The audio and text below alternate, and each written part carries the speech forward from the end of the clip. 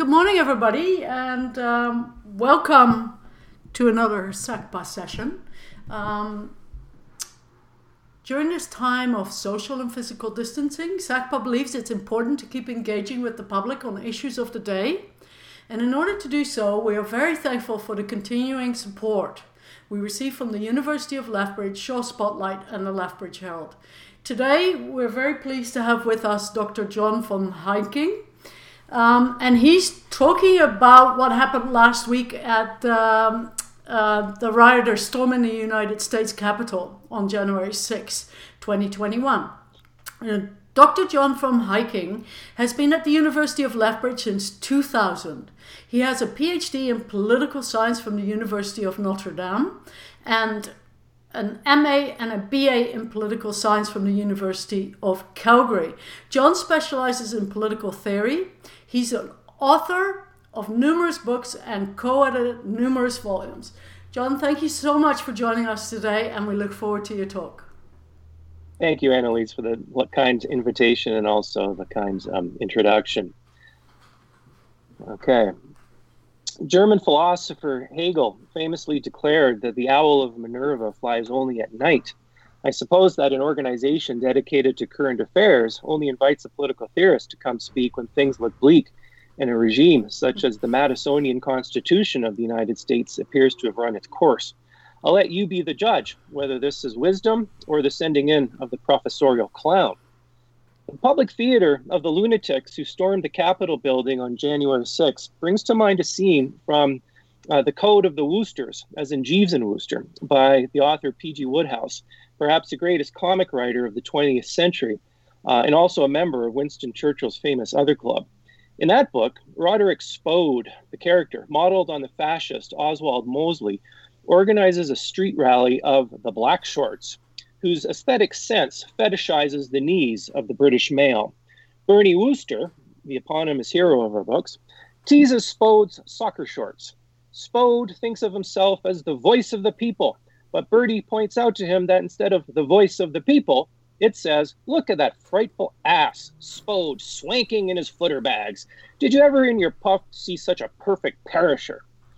What I think Bertie Wooster teaches us in this moment is that such movements in the end reveal themselves in their menacing banality. Those of you who have seen the Hamilton musical will recall James Madison and Thomas Jefferson opposed Alexander Hamilton's plans to strengthen the power of the national government by establishing a national banking system. The U.S. Constitution to this day remains essentially Madisonian because its checks and balances system limits political power by granting just enough for government to do its job, but also by diffusing power across a system of interlocking and competing branches, executive, legislative, judicial, as well as the national versus state governments.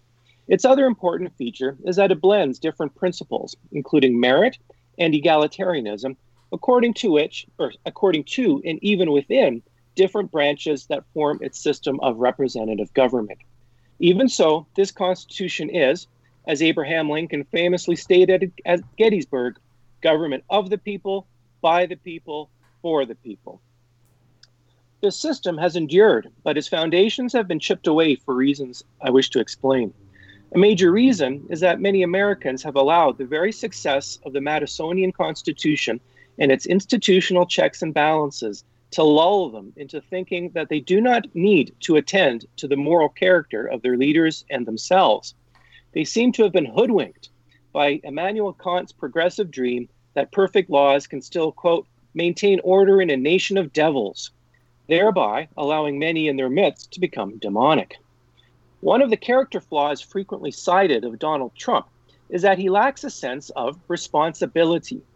It is noteworthy that James Madison himself was one of the first to use this very term, by which he meant a mixture of obligation and responsiveness. Yuval Levin indicates responsibility is a virtue of a leader and citizen when he writes, quote, "The responsible leader takes ownership of his actions and duties and takes it upon himself to act in response to events. The responsible citizen understands that the republic is at some level his to maintain through both action and restraint." Madison and his colleagues designed their constitution as a bulwark against demagogues just like Trump, but they also recognized that bulwarks can be destroyed and that a liberal democracy, perhaps more than any other kind of regime, depends ultimately on the good moral character of its leaders and citizens. The Madisonian regime and its system of checks and balances therefore attempts to strike a Goldilocks balance between not relying too much on the virtue of leaders and citizens and needing just enough virtue in terms of responsibility in order to keep factionalism in check. I shall outline some of the ways that this Goldilocks balance of the Madisonian Constitution has become unbalanced, not only by leaders and citizens acting irresponsibly, but also by those who do not think they need to be responsible. The strength of the laws lulled people for the past number of years at high levels to think that they could push the envelope legally and ethically so that the code of if it's not illegal, then it's acceptable became widespread throughout leading institutions of society.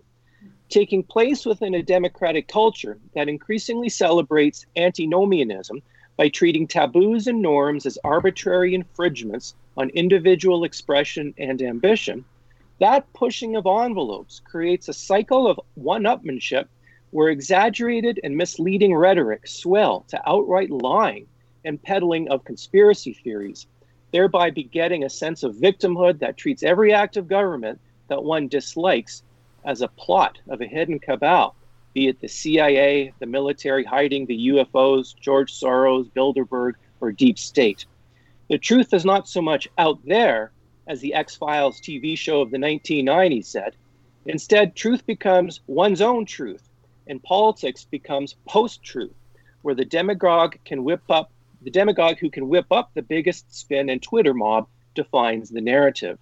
We are now treading in the Thomas Hobbes's state of nature with its seditious roaring of a troubled nation, or if you like, the lower regions of Dante's Inferno, where the most serious sins are the result not just of moral, but of an intellectual corruption, whereby souls are destroyed by their own lies.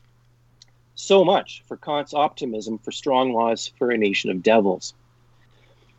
French philosopher René Girard provides a useful lens for understanding political conflict as what he calls a cycle of mimetic rivalry. The concept is quite simple.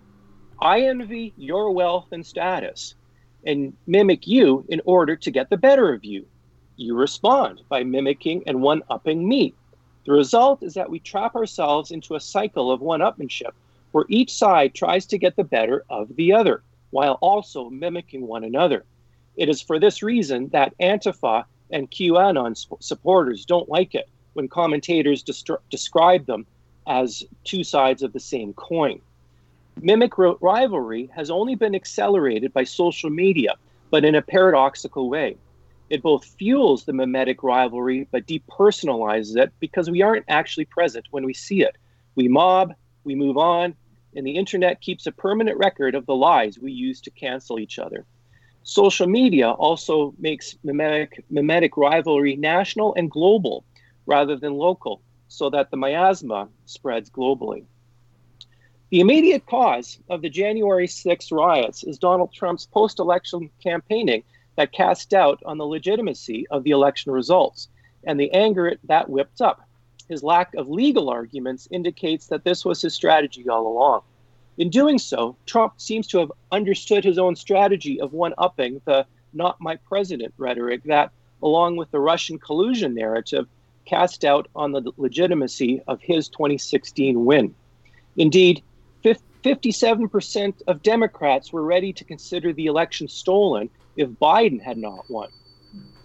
Trump's tit-for-tat strategy finds a ready audience in U.S. politics already trapped in the cycle of mimetic rivalry, with its rhetoric that frequently includes accusations of hypocrisy, double standards, whataboutism, or the other side started it.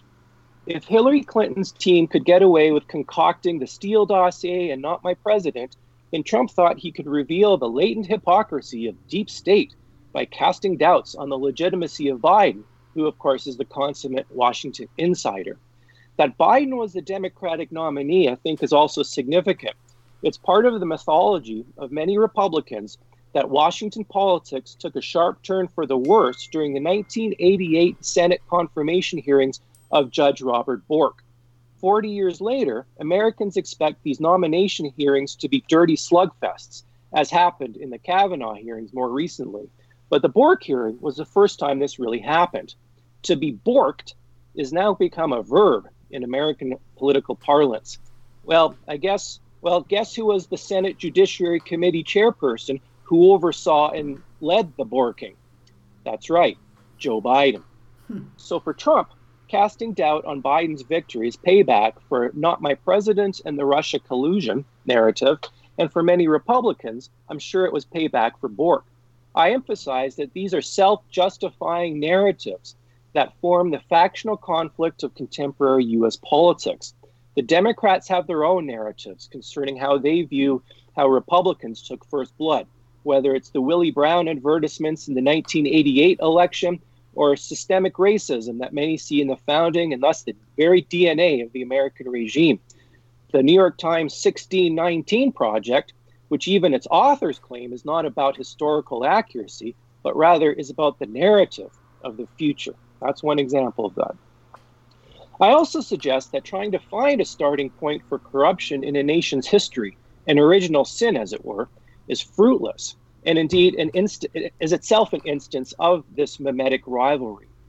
As St. Augustine, who wrote a lot about original sin, noted in the 5th century, when he was responding to accusations by Roman aristocrats that Christianity corrupted Rome, Augustine points out even the great Roman historian Sallust himself thought that Rome was always corrupt. The cycle of mimetic rivalry leads sides to equate politics with war, of helping friends and harming enemies. Since 2016, I've frequently regarded U.S. politics as what the ancient Greeks called a clocracy, rule by the cheering mob. Each side of the demos cheers on its favorite oligarch, much like rabid sports fans, fanatics, cheer on their favorite star players, except instead of a hockey arena, they play in social media. Leaders manipulate their followers who respond by cheering for their leader to destroy the other side. Only total victory will satisfy that lust, which social media does nothing but provoke. And each side is convinced that the other side will set up a tyranny and destroy the other side.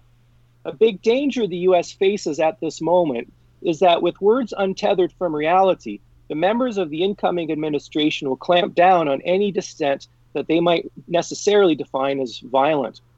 There are already calls to place Ted Cruz, the senator, and Josh Hawley on a no-fly list.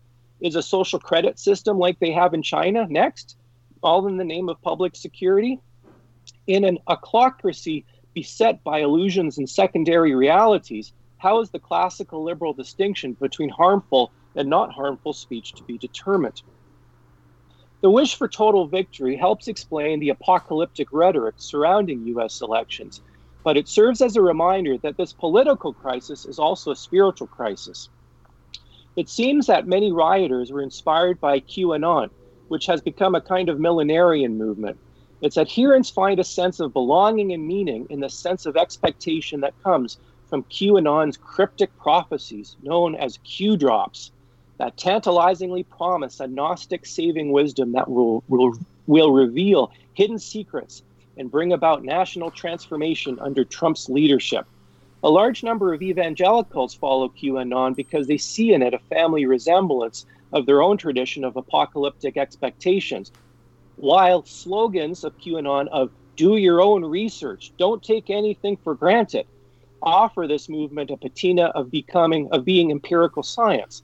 The combination of revealing hidden truths and the patina of science is characteristic of a long tradition of ideological thinking that goes back to Marx, which is kind of ironic. Worth noting, though, is that the most famous of the January 6th mob was a fellow by the name of Jacob Angeli Chansley, the shirtless QAnon shaman with the furry Viking hat. He states that he grew up Catholic, but, quote, but I was smart enough even as a kid to realize that it was a bunch of bull. Even as a child, he wanted to understand why the world was so messed up. It has been observed on the other side of woke identity politics that, like Chansley, did not simply renounce his old-time religion and become secular, but rather he rechanneled religious passions into politics. Instead of praying for perseverance in the face of what Paul the Apostle calls the mystery of iniquity, Chansley and his comrades use violence as a sanctifying device to right the wrongs they see. He aspires to be like Nietzsche's Übermensch, who creates reality, and much in our media and technologically saturated culture induces leaders and citizens to delude themselves into thinking that reality is infinitely pliable and subject to one's own will. Politics is then seen as the place of solving cosmic and theological questions. Instead of religion intruding into politics, we now have political religions. Like his doppelganger in identity politics, Chansley, in this purportedly post-Christian era, rejects original sin that we all share and reverts the great Russian writer and dissident Alexander Solzhenitsyn's repudiation of communism by now viewing that the line between good and evil that Solzhenitsyn says cuts through every heart now cuts through those who are spiritually pure and those who are spiritually stained. By aspiring to be Nietzsche's Übermensch, these activists have shown themselves to be little more than Manichaeans in goofy costumes, asking mummy to bring them organic food while they sit in jail. In aspiring to be postmodern gods, they have become beasts. So how did we get here? How did this mimetic cycle of rivalry get so bad? One can identify numerous recent political crises that have contributed to the corrosion of civic friendship in the U.S. and distrust in institutions. These include the Iraq War, the 2008 subprime mortgage crisis and subsequent recession, the loss of millions of manufacturing and blue-collar jobs, and of course, most recently, COVID. However, I want to focus on another one, the loneliness crisis. Over the last generation, Americans have expressed all-time high levels of loneliness and friendlessness, and this has corroded civic friendship. This is associated, too, with the hollowing out of civil society institutions, that layer of associations between individuals and the state, and that give people a sense of self-agency and togetherness. Civil society is also a bulwark that supports limited government. Political scientists have long understood that tyrants divide and conquer their populations, and to make them lonely. They have also understood that the sense of not having a stake in the political system breeds irresponsibility, which leads to revolutionary movements. Harvard sociologist Robert Putnam's 2001 book, Bowling Alone, The Collapse and Revival of American Community, documents the decline of the American tradition of joining together that has characterized much of his history. So he uses the example of bowling leagues kind of falling apart, not being so popular as kind of a central image to describe that hollowing out of civil associations. One of the many political consequences of loneliness is hyperpartisanship, which is the result of what political scientists call social sorting. My claim seems counterintuitive because we tend to blame parties for hyperpartisanship on the assumption that unity and civic friendship will suddenly appear if we only get rid of parties. But the dream of disappearing parties is the same populist delusion that Trumpism feeds upon. Both assume that blessings will accrue if people can be free of corrupt elites. Hyperpartisanship, though, reflects the weakness of parties. Normally, parties are coalitions of ideologies and interests that compete for power. They succeed inasmuch as they can draw the largest number of people to support them, and this requires numerous strategies, including, above all, negotiation between competing views and interests. Instead of being sources of extremism, properly functioning parties are moderating influences because they incentivize cooperation and pragmatism while also filtering out potential leaders. But properly functioning parties need a healthy civil society in which to operate and depend on a citizenry who themselves also have habits of moderation, cooperation, and negotiation. When people bowl alone, to use Putnam's phrase, it means their political skills at cooperation and negotiation and simply getting along with other people are stunted and atrophied. Loneliness breeds not just poor health, but also poor moral health, including irresponsibility, the opposite of what the Madisonian Constitution requires. Putnam blamed much of the decline on television, but now social media makes things a lot worse, I think. Today's parties have become little more than franchises shell organizations that provide political entrepreneurs and now demagogues a platform to appeal to socially sorted and lonely crowd with no incentive to negotiate, be moderate, or be responsible. I will note, too, that Manhattan, home to America's business, journalist, and entertainment elite, is the most socially sorted district in the country. The other major crisis runs deeper than the political crisis. It is what I would refer to as a regime crisis, and one that plagues all liberal democracies to varying degrees, and that includes Canada. Trump is a reminder that we must be careful what we ask for. In particular, Trump is the product of the progressive dream for a more egalitarian politics. American progressives, since Woodrow Wilson back in the 19 teens, have wanted more effective executive power and more democracy than James Madison and his friends provided for in the Constitution. Wilson criticized the Madisonian separation of powers because it provided too many obstacles to the presidency. He wished for a more parliamentary fusion of powers, where, as in the Canadian system, legislators depend upon the political executive. He had in mind party discipline.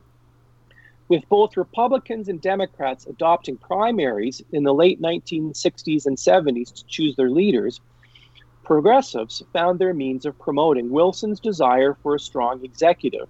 As political scientist James Caesar demonstrated way back in 1979 in a book called Presidential Selection, primaries were egalitarian devices to promote more democratic means of selecting presidential candidates.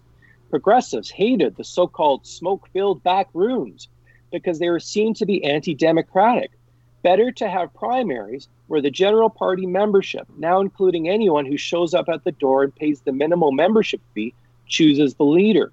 Caesar warned that the primaries would hollow out parties as filters of candidates and as institutions that broker differences. He warned that primaries would make parties vulnerable to populists whose authority would be a personality cult. This explains Trump.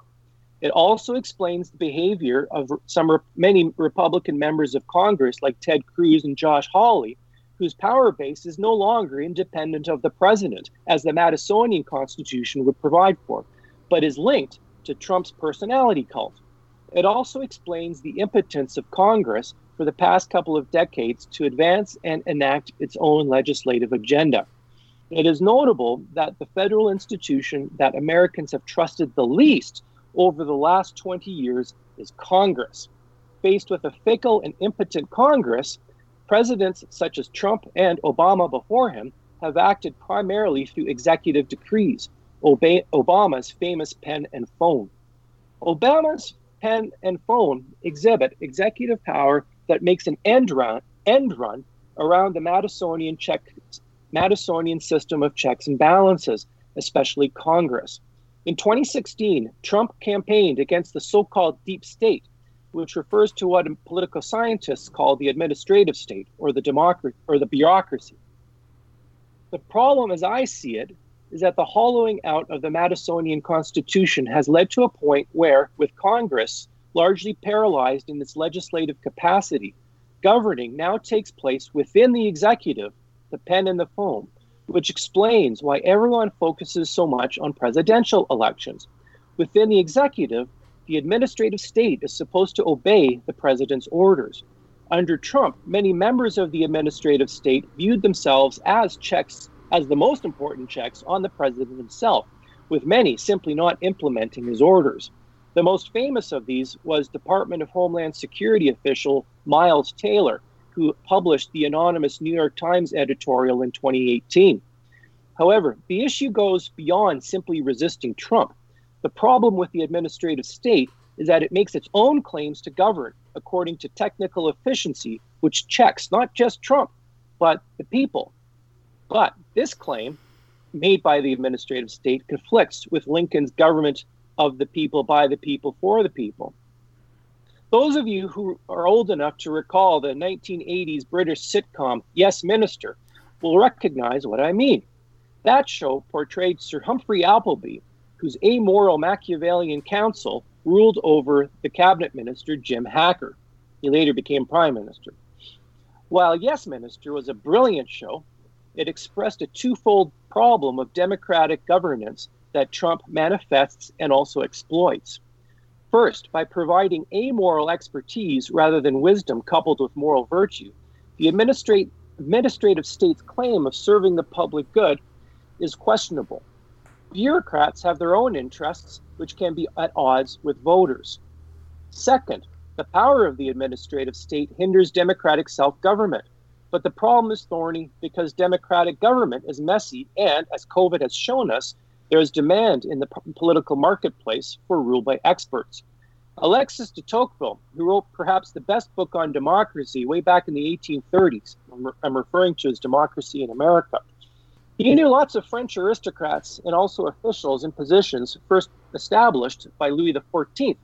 But he defended democratic self-government by pointing out that, yes, democracy produces a lot of mediocre politicians and leaders, but it has the advantage of distributing political experience and thus expertise across a wider cross-section of society than other types of regimes. This gives citizens incentive to have a stake in the system and therefore produces stability and general political intelligence. In other words, the Madisonian Constitution, which Tocqueville admired, both depends on but also produces political intelligence in the populace. Tocqueville emphasized the importance of the most humble of its democratic forms, including municipal politics, jury duty, the many civil associations, service organizations, including churches, clubs, unions, and others.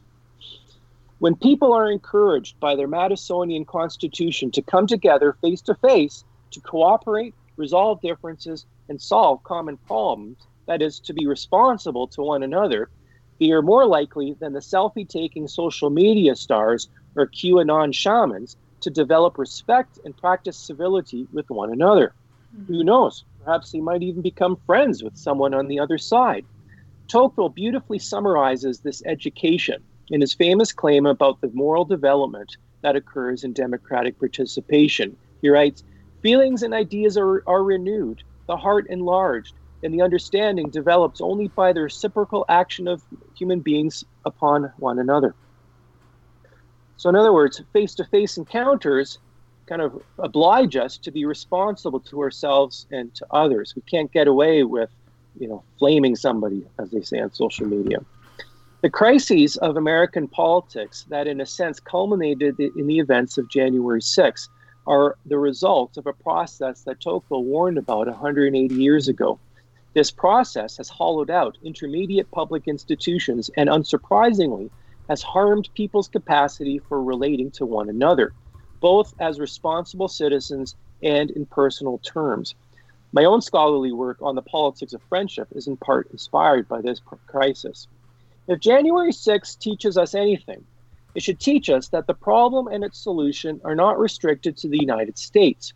Its roots lie in all of us as modern democratic human beings living in a technological age with social medias and other factors corroding intermediary institutions and democratic forms. Let us not mimic American partisans and assume the problem is all on the other side. Permit me, though, to conclude on a positive note. The challenge for Americans is to dial down the temperature and at least to mitigate the Girardian cycle of mimetic rivalry. And if we have time, I've got a few notes of ways that they could do that. Anyway, the coming days will see whether calls to impeach, censure, indict Trump can do that. But perhaps the solution that might best heal divisions in the U.S. is right in front of them: the election results. If the election was about Donald Trump, then Trump not only lost the presidency, but also both houses of Congress. Trump himself defines goodness with winning. And on his one and only moral standard, he is a loser. Trump by Trump. So, as James Madison might say to Donald Trump, you're fired. Thank you so much. What a fabulous talk. We have some questions in the queue, so I'll just get started right away if that's okay. Yeah. Okay. Knut Peterson asks, thanks very much for stepping in on short notice to address this timely topic. Can you please further explain Trump's preoccupation with fake news and generally discrediting media? Yeah.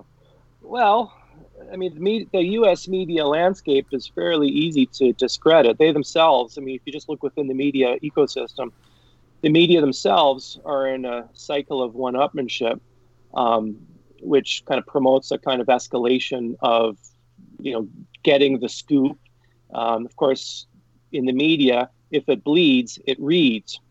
That's the print version. The social media version is clickbait. So the more spectacular the story, the more clicks. And I mean, I've talked to journalists here in Canada who express frustration over this, that, journalists get, advancement in their careers by the number of clicks that go on their stories. So, writing some boring story about, the dog catcher is not as interesting as Donald Trump. And of course, Donald Trump, I mean, and also with different media organizations, I mean, a lot of them are losing tons of money, right? A lot of the sort of mainstream media outlets are having economic trouble, and Trump is a gift to them, frankly. I mean, they're in a codependent relationship in many ways. So Trump is the best thing that ever happened to Fox, not just Fox, but MSNBC, CNN, New York Times, all these outlets. So they kind of feed each other. It's this kind of mimetic cycle of rivalry that I mentioned. Okay. I'm going to use my moderator powers and ask a question of you. You mentioned that one of the things to get involved is a way of sort of alleviating this problem. And what we see in Alberta, for example, is that we see these committees to study the new the curriculum, for example, the education curriculum. But yet these committees are handpicked. They're not. Yeah. We can't actually, apply to be on a committee like that. They're handpicked. Yeah. So how do you suggest that process of getting more involved when a lot of times when we do want to get involved politically, we actually can't? Yeah, no, that's a tough question to answer. I mean, just on the public education, that example is particularly pertinent because part of the public education system is that parents sort of need to kind of have a hand in the system. But public education also has an administration, a bureaucracy. There's political interests. Just as kind of a general point. I mean, there's political participation, but there's also kind of non-political participation. So volunteering for charities. I mean, one of the things I think Canadians can be really, really proud of, actually, over the last 5 years or more now, is the role that civil associations and especially churches have played in settling the Syrian refugees. And that played a big role here in Lethbridge, too. And that's fairly unique, actually, finding sponsors in civil associations and the civil associations themselves doing a lot of the groundwork to help these families settle. And I think that's just one example, but I think it's a fairly significant one. So, I mean, whenever my example I used a few years ago, when I was actually teaching Tocqueville, and this was after the 2013 floods. And one of my students, we were reading this heavy-duty political philosophy, and they said, well, other than reading heavy-duty political philosophy, how can we kind of become better citizens? And I said, you got to be like the Hutterites, who went out and made hundreds and hundreds of sandwiches for the people who lost their homes in the floods. They were helping their neighbors. Be a good neighbor. So we don't need the state right away, at least, to help out with that.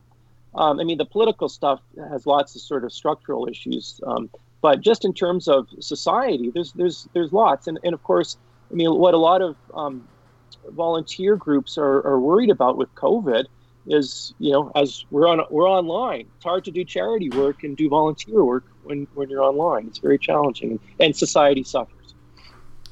Thank you. Our next question comes from Leona Jacobs. You seem to equate anti-FA, and then in brackets, general anti-fascism, with QAnon, yet anti-FA only became a word in the 2020-ish with Trump. Is there an actual organization or central thought body called anti-FA? Yeah, I think it's probably, I mean, QAnon is, it's hard to say that it's more formalized, but you can identify it as a kind of a source. I mean, people are a little bit sure. QAnon is supposed to be a single person. Maybe it's several people. Some people think it's Trump. It is a kind of movement that takes place in the so-called dark web, originally on 4chan, now 8chan. I'm not totally up on these sorts of things. Antifa seems to be a little bit more of a, kind of like political parties, as I said. It tends to be more like a shell organization or a franchise, a kind of label that people both use, and then people both kind of slap on others to kind of designate a kind of left-leaning kind of street protests, and many times leads to violence. And of course, think of the riots, especially in places like Portland and Seattle. Our next question comes from Terry Shillington. Can you say more about what you mean by Madisonian constitution?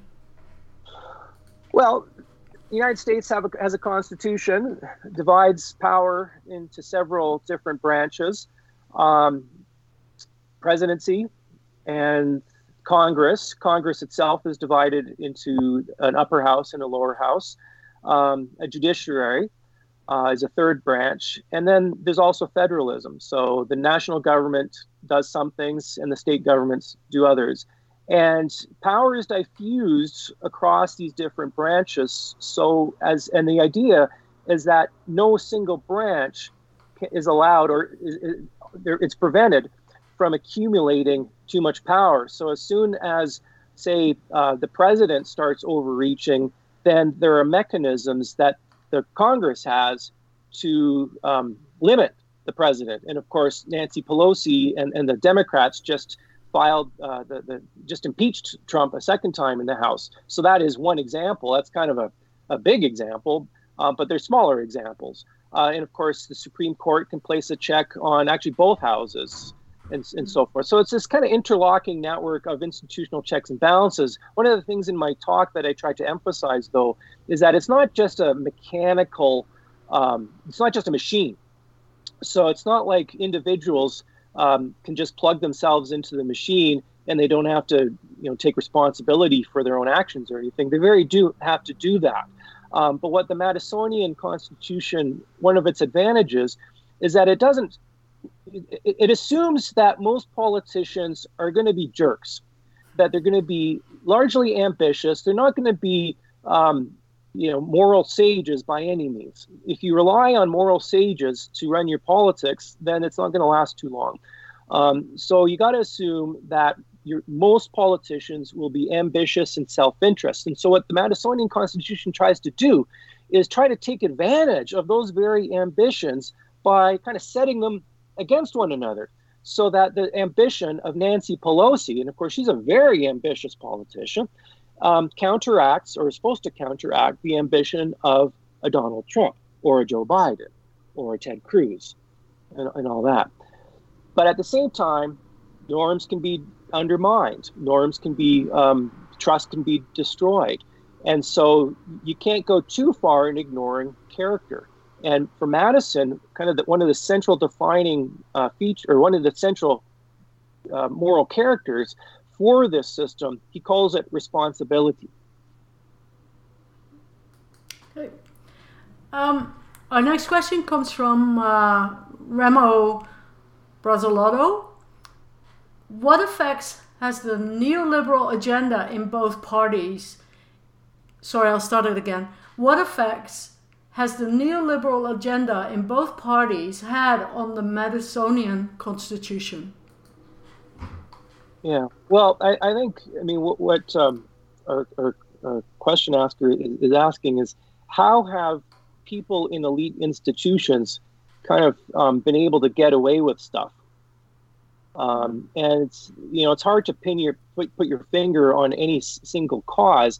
At the start of my talk, I tried to suggest that in some ways what's playing out is kind of a tragedy of a regime of laws. I mean, we political scientists like to say that countries like Canada, countries like the United States, Britain, Germany, and so forth, the ones that have these constitutions, they're a regime of laws, not of human beings, so that everybody, president, prime minister, everybody is subject to prosecution if they, break the law. So nobody's above the law. But it's harder to I think one of the things that Trumpian populism has sort of fed on is the sense that a lot of the people in elite institutions, mostly government, but of course also business, journalism, universities, all the kind of elite institutions of the country, are kind of get away with it. There's one set of rules for the little people, and there's one set of rules for the big people. And enough is enough. Interesting. Our next question comes from Laurie Schultz. Like Hitler, it appears that Trump has been able to attract a following who will do violence on his behalf. Can you comment on the parallels between Hitler and Trump? I think it's largely a personality cult. I mean, there is a kind of... I remember during the campaign, Trump had, he had these rallies, and they're kind of strange. I mean, the music that they played. I mean, he used to play the Village People and Elton John and kind of these schmaltzy pop songs. And a lot of these parties a lot of these rallies for Trump would end up being there'd be kind of a festive atmosphere. They're very, I can't say all of them, but there's kind of a party atmosphere for a lot of them. And one of the things that I got from reading about them, of course, I never attended any, but reading about them is that they're kind of get-togethers of people looking for friends. So, hey, you're a Trump supporter, I'm a Trump supporter, let's be friends, right? Which is kind of a strange, so it gets kind of personalized, and there's a kind of intimacy about it, which I think kind of is a little bit too cult-like for what is maybe advisable in a Madisonian constitution. I mean, Madison doesn't despise friendship by any means, but at the same time, one of the things that the Trump followers seem to exhibit that you could argue was something that in a kind of more extreme way that Hitler exhibited was a kind of almost erotic attachment and devotion, blind devotion to the leader. So that's kind of what cults of personality are about. And I think the kind of immediacy that social media gives also promotes that. I mean, one of the things I touched on in my talk was with the QAnon. What it seems to promote is a kind of in-group, now you're part of the secret, and by being part of the secret, you're one of us, and that's kind of cult-like too.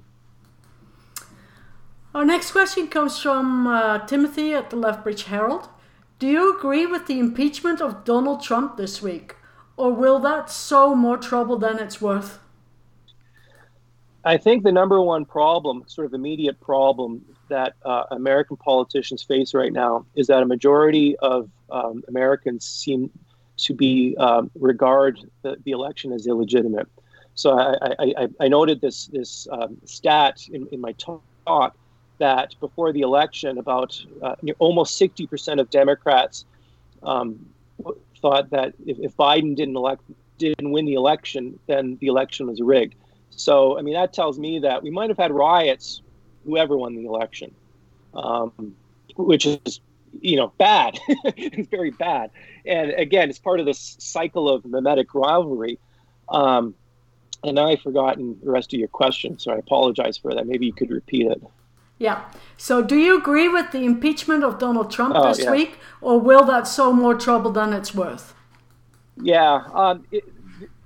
As a principle, I can understand it, and I think on the whole, I agree with it, but there are many qualifiers. The first is that public opinion, the stat that I just cited, the notion that a lot of people think the election was rigged, especially Republican leaders now, they need to convince their supporters that it was not rigged, that the election was legitimate. So as long as you have that many people thinking that the election was rigged, then impeachment, I think, is highly imprudent because it's just going to sow more division. Yeah, I think it's going to go to the Senate when the Democrats take over. What's interesting is that Mitch McConnell, who will then become the minority leader in the Senate, he's the majority Republican leader now, he's been kind of cagey. He said, I don't know how I'd vote. We'll wait for the articles to come to the Senate.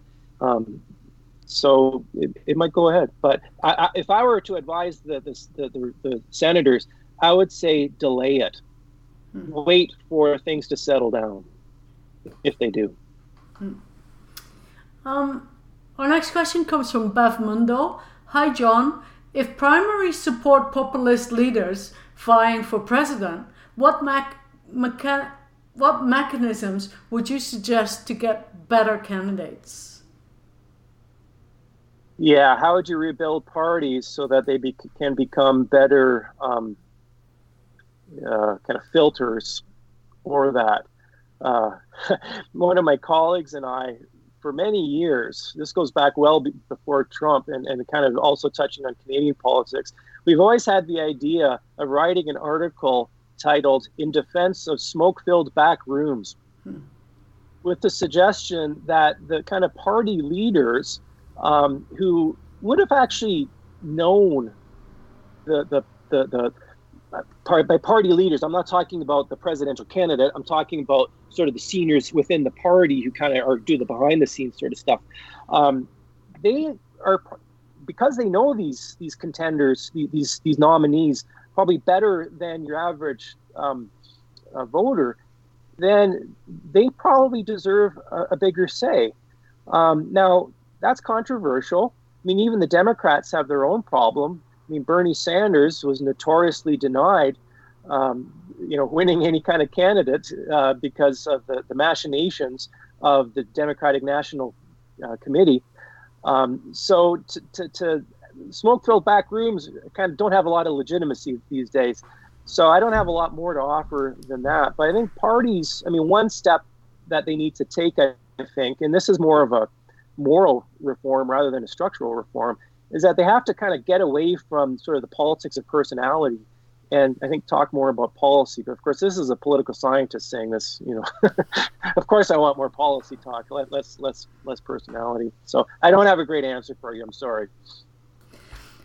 Our next question comes from Laurie Schultz. What do you make of the lack of security on Capitol Hill? In spite of obvious indicators and more direct warnings and Trump's rally prior to the proceedings, why wasn't security stepped up?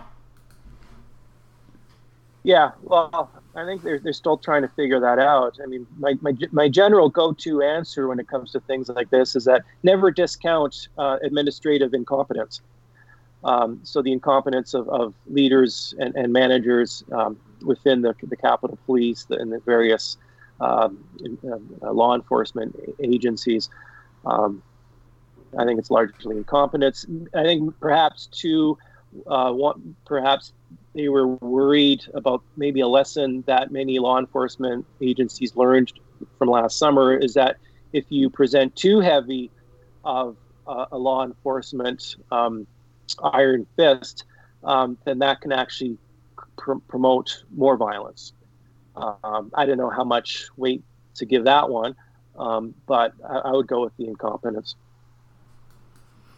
Our next question comes from Knut Peterson. Trump actually spoke like a statesman yesterday. Do you think he's starting to worry about his legacy, or is he more worried about possibly going to jail in future? And maybe I should add on, or is he worried that the impeachment would then disqualify him from ever running for a state position? A Wall Street Journal editorialist wrote this morning, I thought he had the best line, said probably the biggest thing he's worried about, the biggest kind of cut to Trump, is that he lost the PGA, hosting the PGA tournament, in which, it's kind of a funny little joke, but that points to his economics. I mean, the Trump brand and the Trump empire has always been a sort of a shell game and a financial mess. And now, all these organizations and banks are going to, cut him off. So, I mean, he might be financially ruined. And that's probably a bigger threat to him than his political ambitions. Beth Mundo, your thesis on social isolation and loneliness appears to have at its heart loss of responsibility to peers for what one says or does. Your comments, please. Yeah, well, I mean, just think of the difference between, say, a chat room or a Twitter or something like that versus actually sitting down with someone in person. It's a very different experience. I mean, with Twitter, you can be anonymous. You can sort of so-called throw firebombs or flame somebody.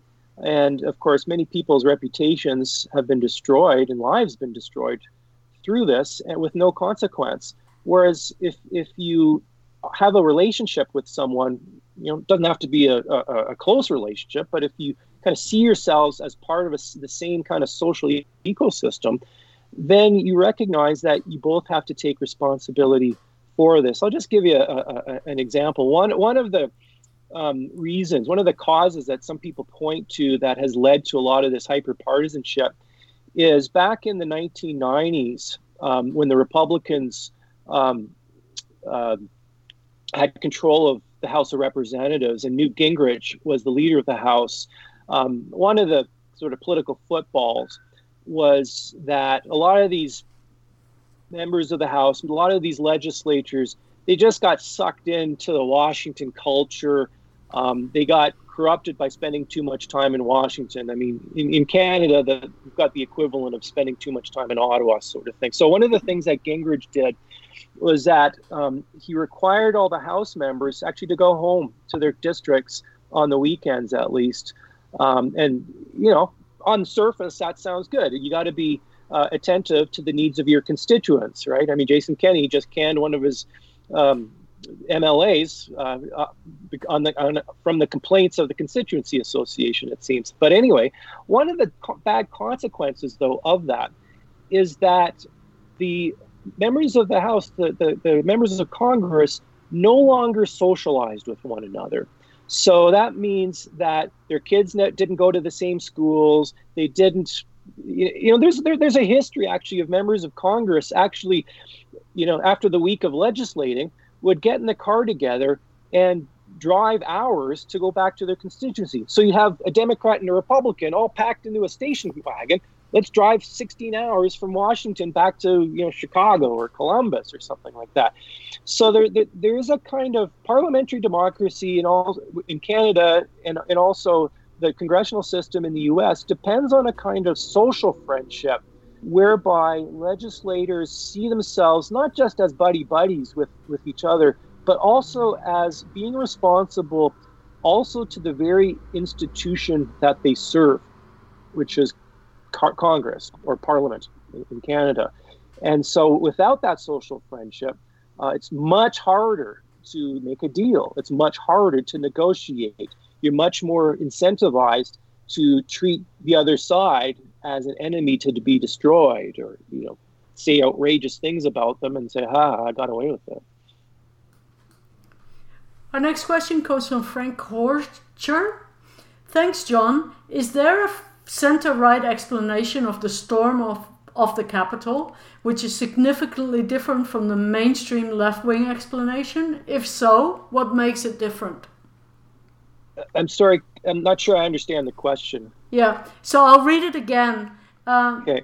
Thanks, John. Is there a center-right explanation of the storm of the Capitol, which is significantly different from the mainstream left-wing explanation? Okay. And if so, what is that difference?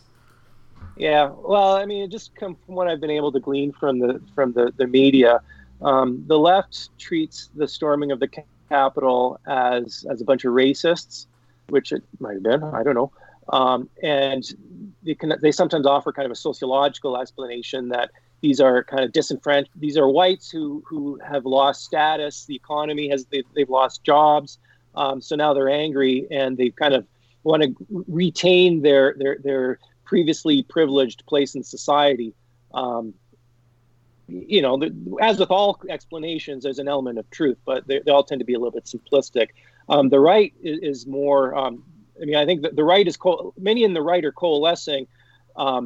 If they're criticizing it, they're saying, Trump whipped them up. These are a bunch of crazies. Trump needs to be stopped. But of course, the problem in the right now is that many actually excuse Trump and say, well, he didn't actually tell them to go riot and tell them to go attack Capitol Hill. I don't put a lot of stock into that because you can whip people up and get them angry without actually literally saying, go attack.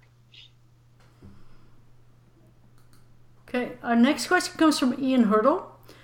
Is the extensive different state electoral rules and disenfranchisement of certain population segments leading to disbelief in electoral outcomes? Yeah, well, that's part of the cycle of mimetic rivalry. The New York member of Congress, Ocasio-Cortez, sorry. She's kind of was playing the Democratic narrative of disenfranchisement and also sort of gerrymandering and so forth. She was commenting on the Georgia Senate kind of runoff election.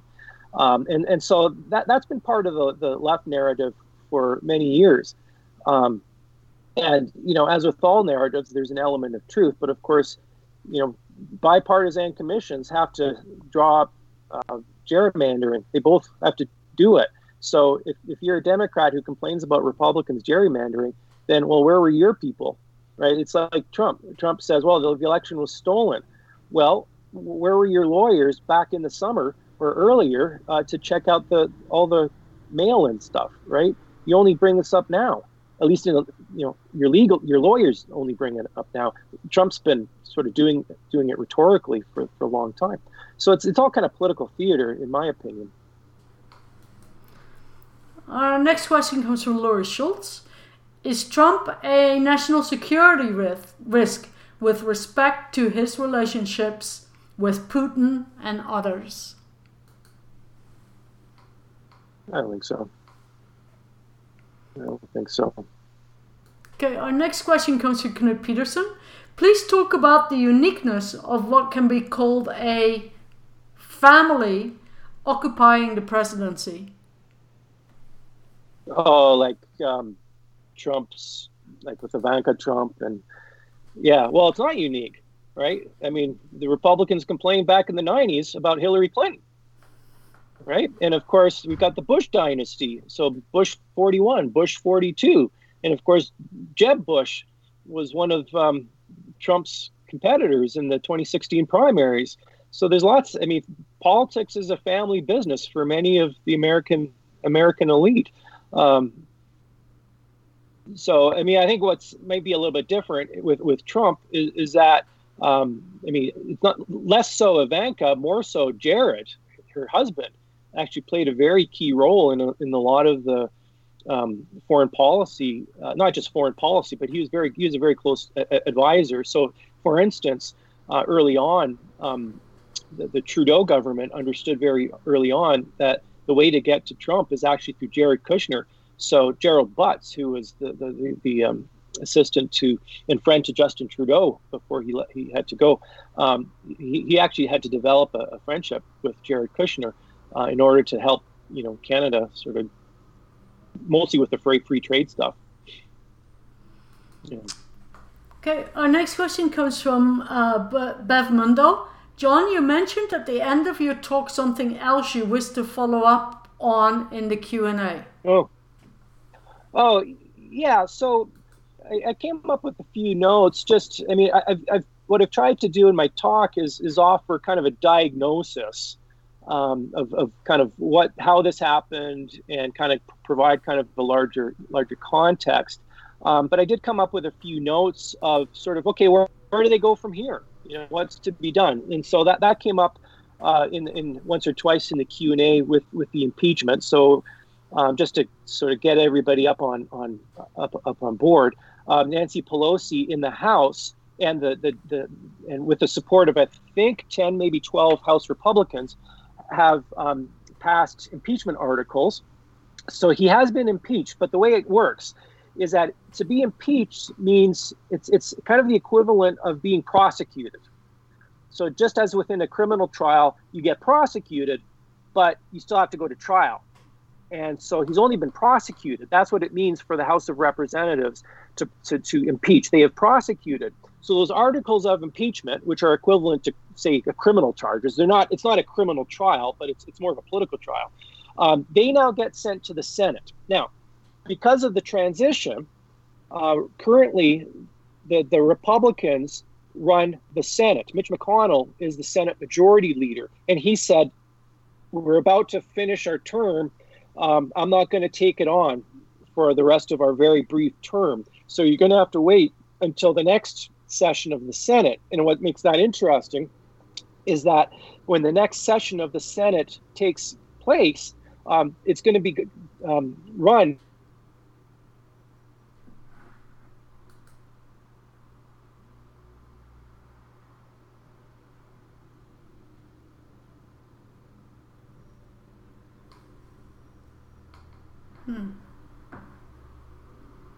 John, are you there?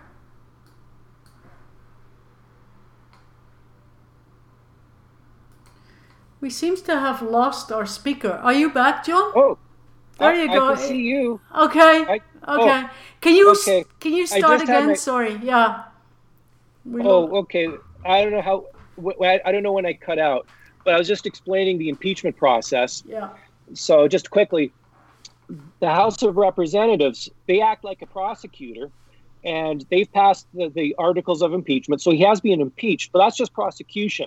The trial is before the Senate, and there's the new Senate won't convene for another, I guess, after the 20th, when the inauguration is.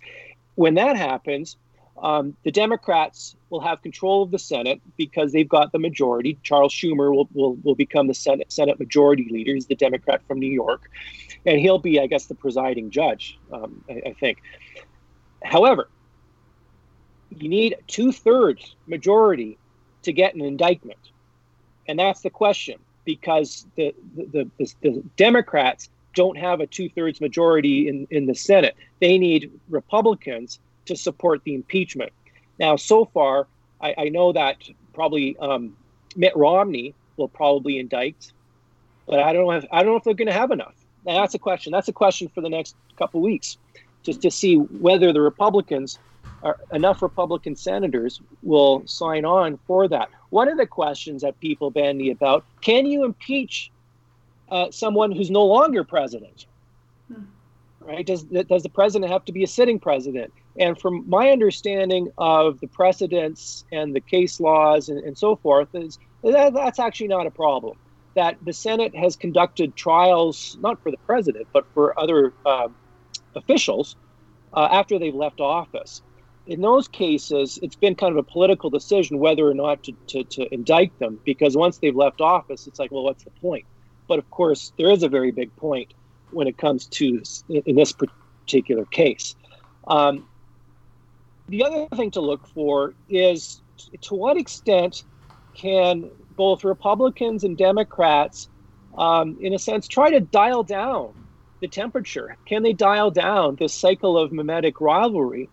And it's not clear that can happen for several reasons. First, Joe Biden, who will come in as president, he's going to want normalcy. He'll be somebody who, partly because of his experience, many years of being the Senate, will want to create as big of a coalition and maybe even reach across aisles and these sorts of things. And it might be even in his interest even to pardon Trump, just pardon him and get it over with, just move on. Nancy Pelosi, on the other hand, has the opposite interest. her nickname is Gas Can Nan. Seen that. But at any rate, it's in her interest to keep the Trump thing going. Why? Because that brings votes over to Democrats. As long as she has the Trump boogeyman there, that she sees that as a way of getting people to vote for the Democrats.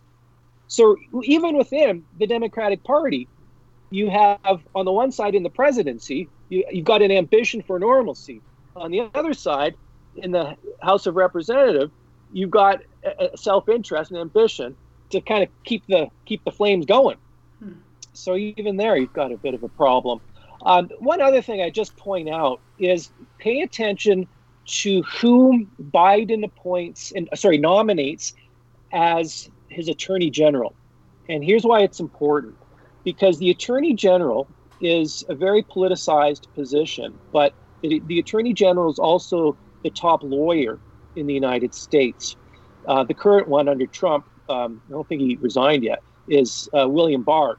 So he's kind of a controversial figure. But the reason why the person who runs the Department of Justice is an important figure is because to be a lawyer, you got to abide by the laws.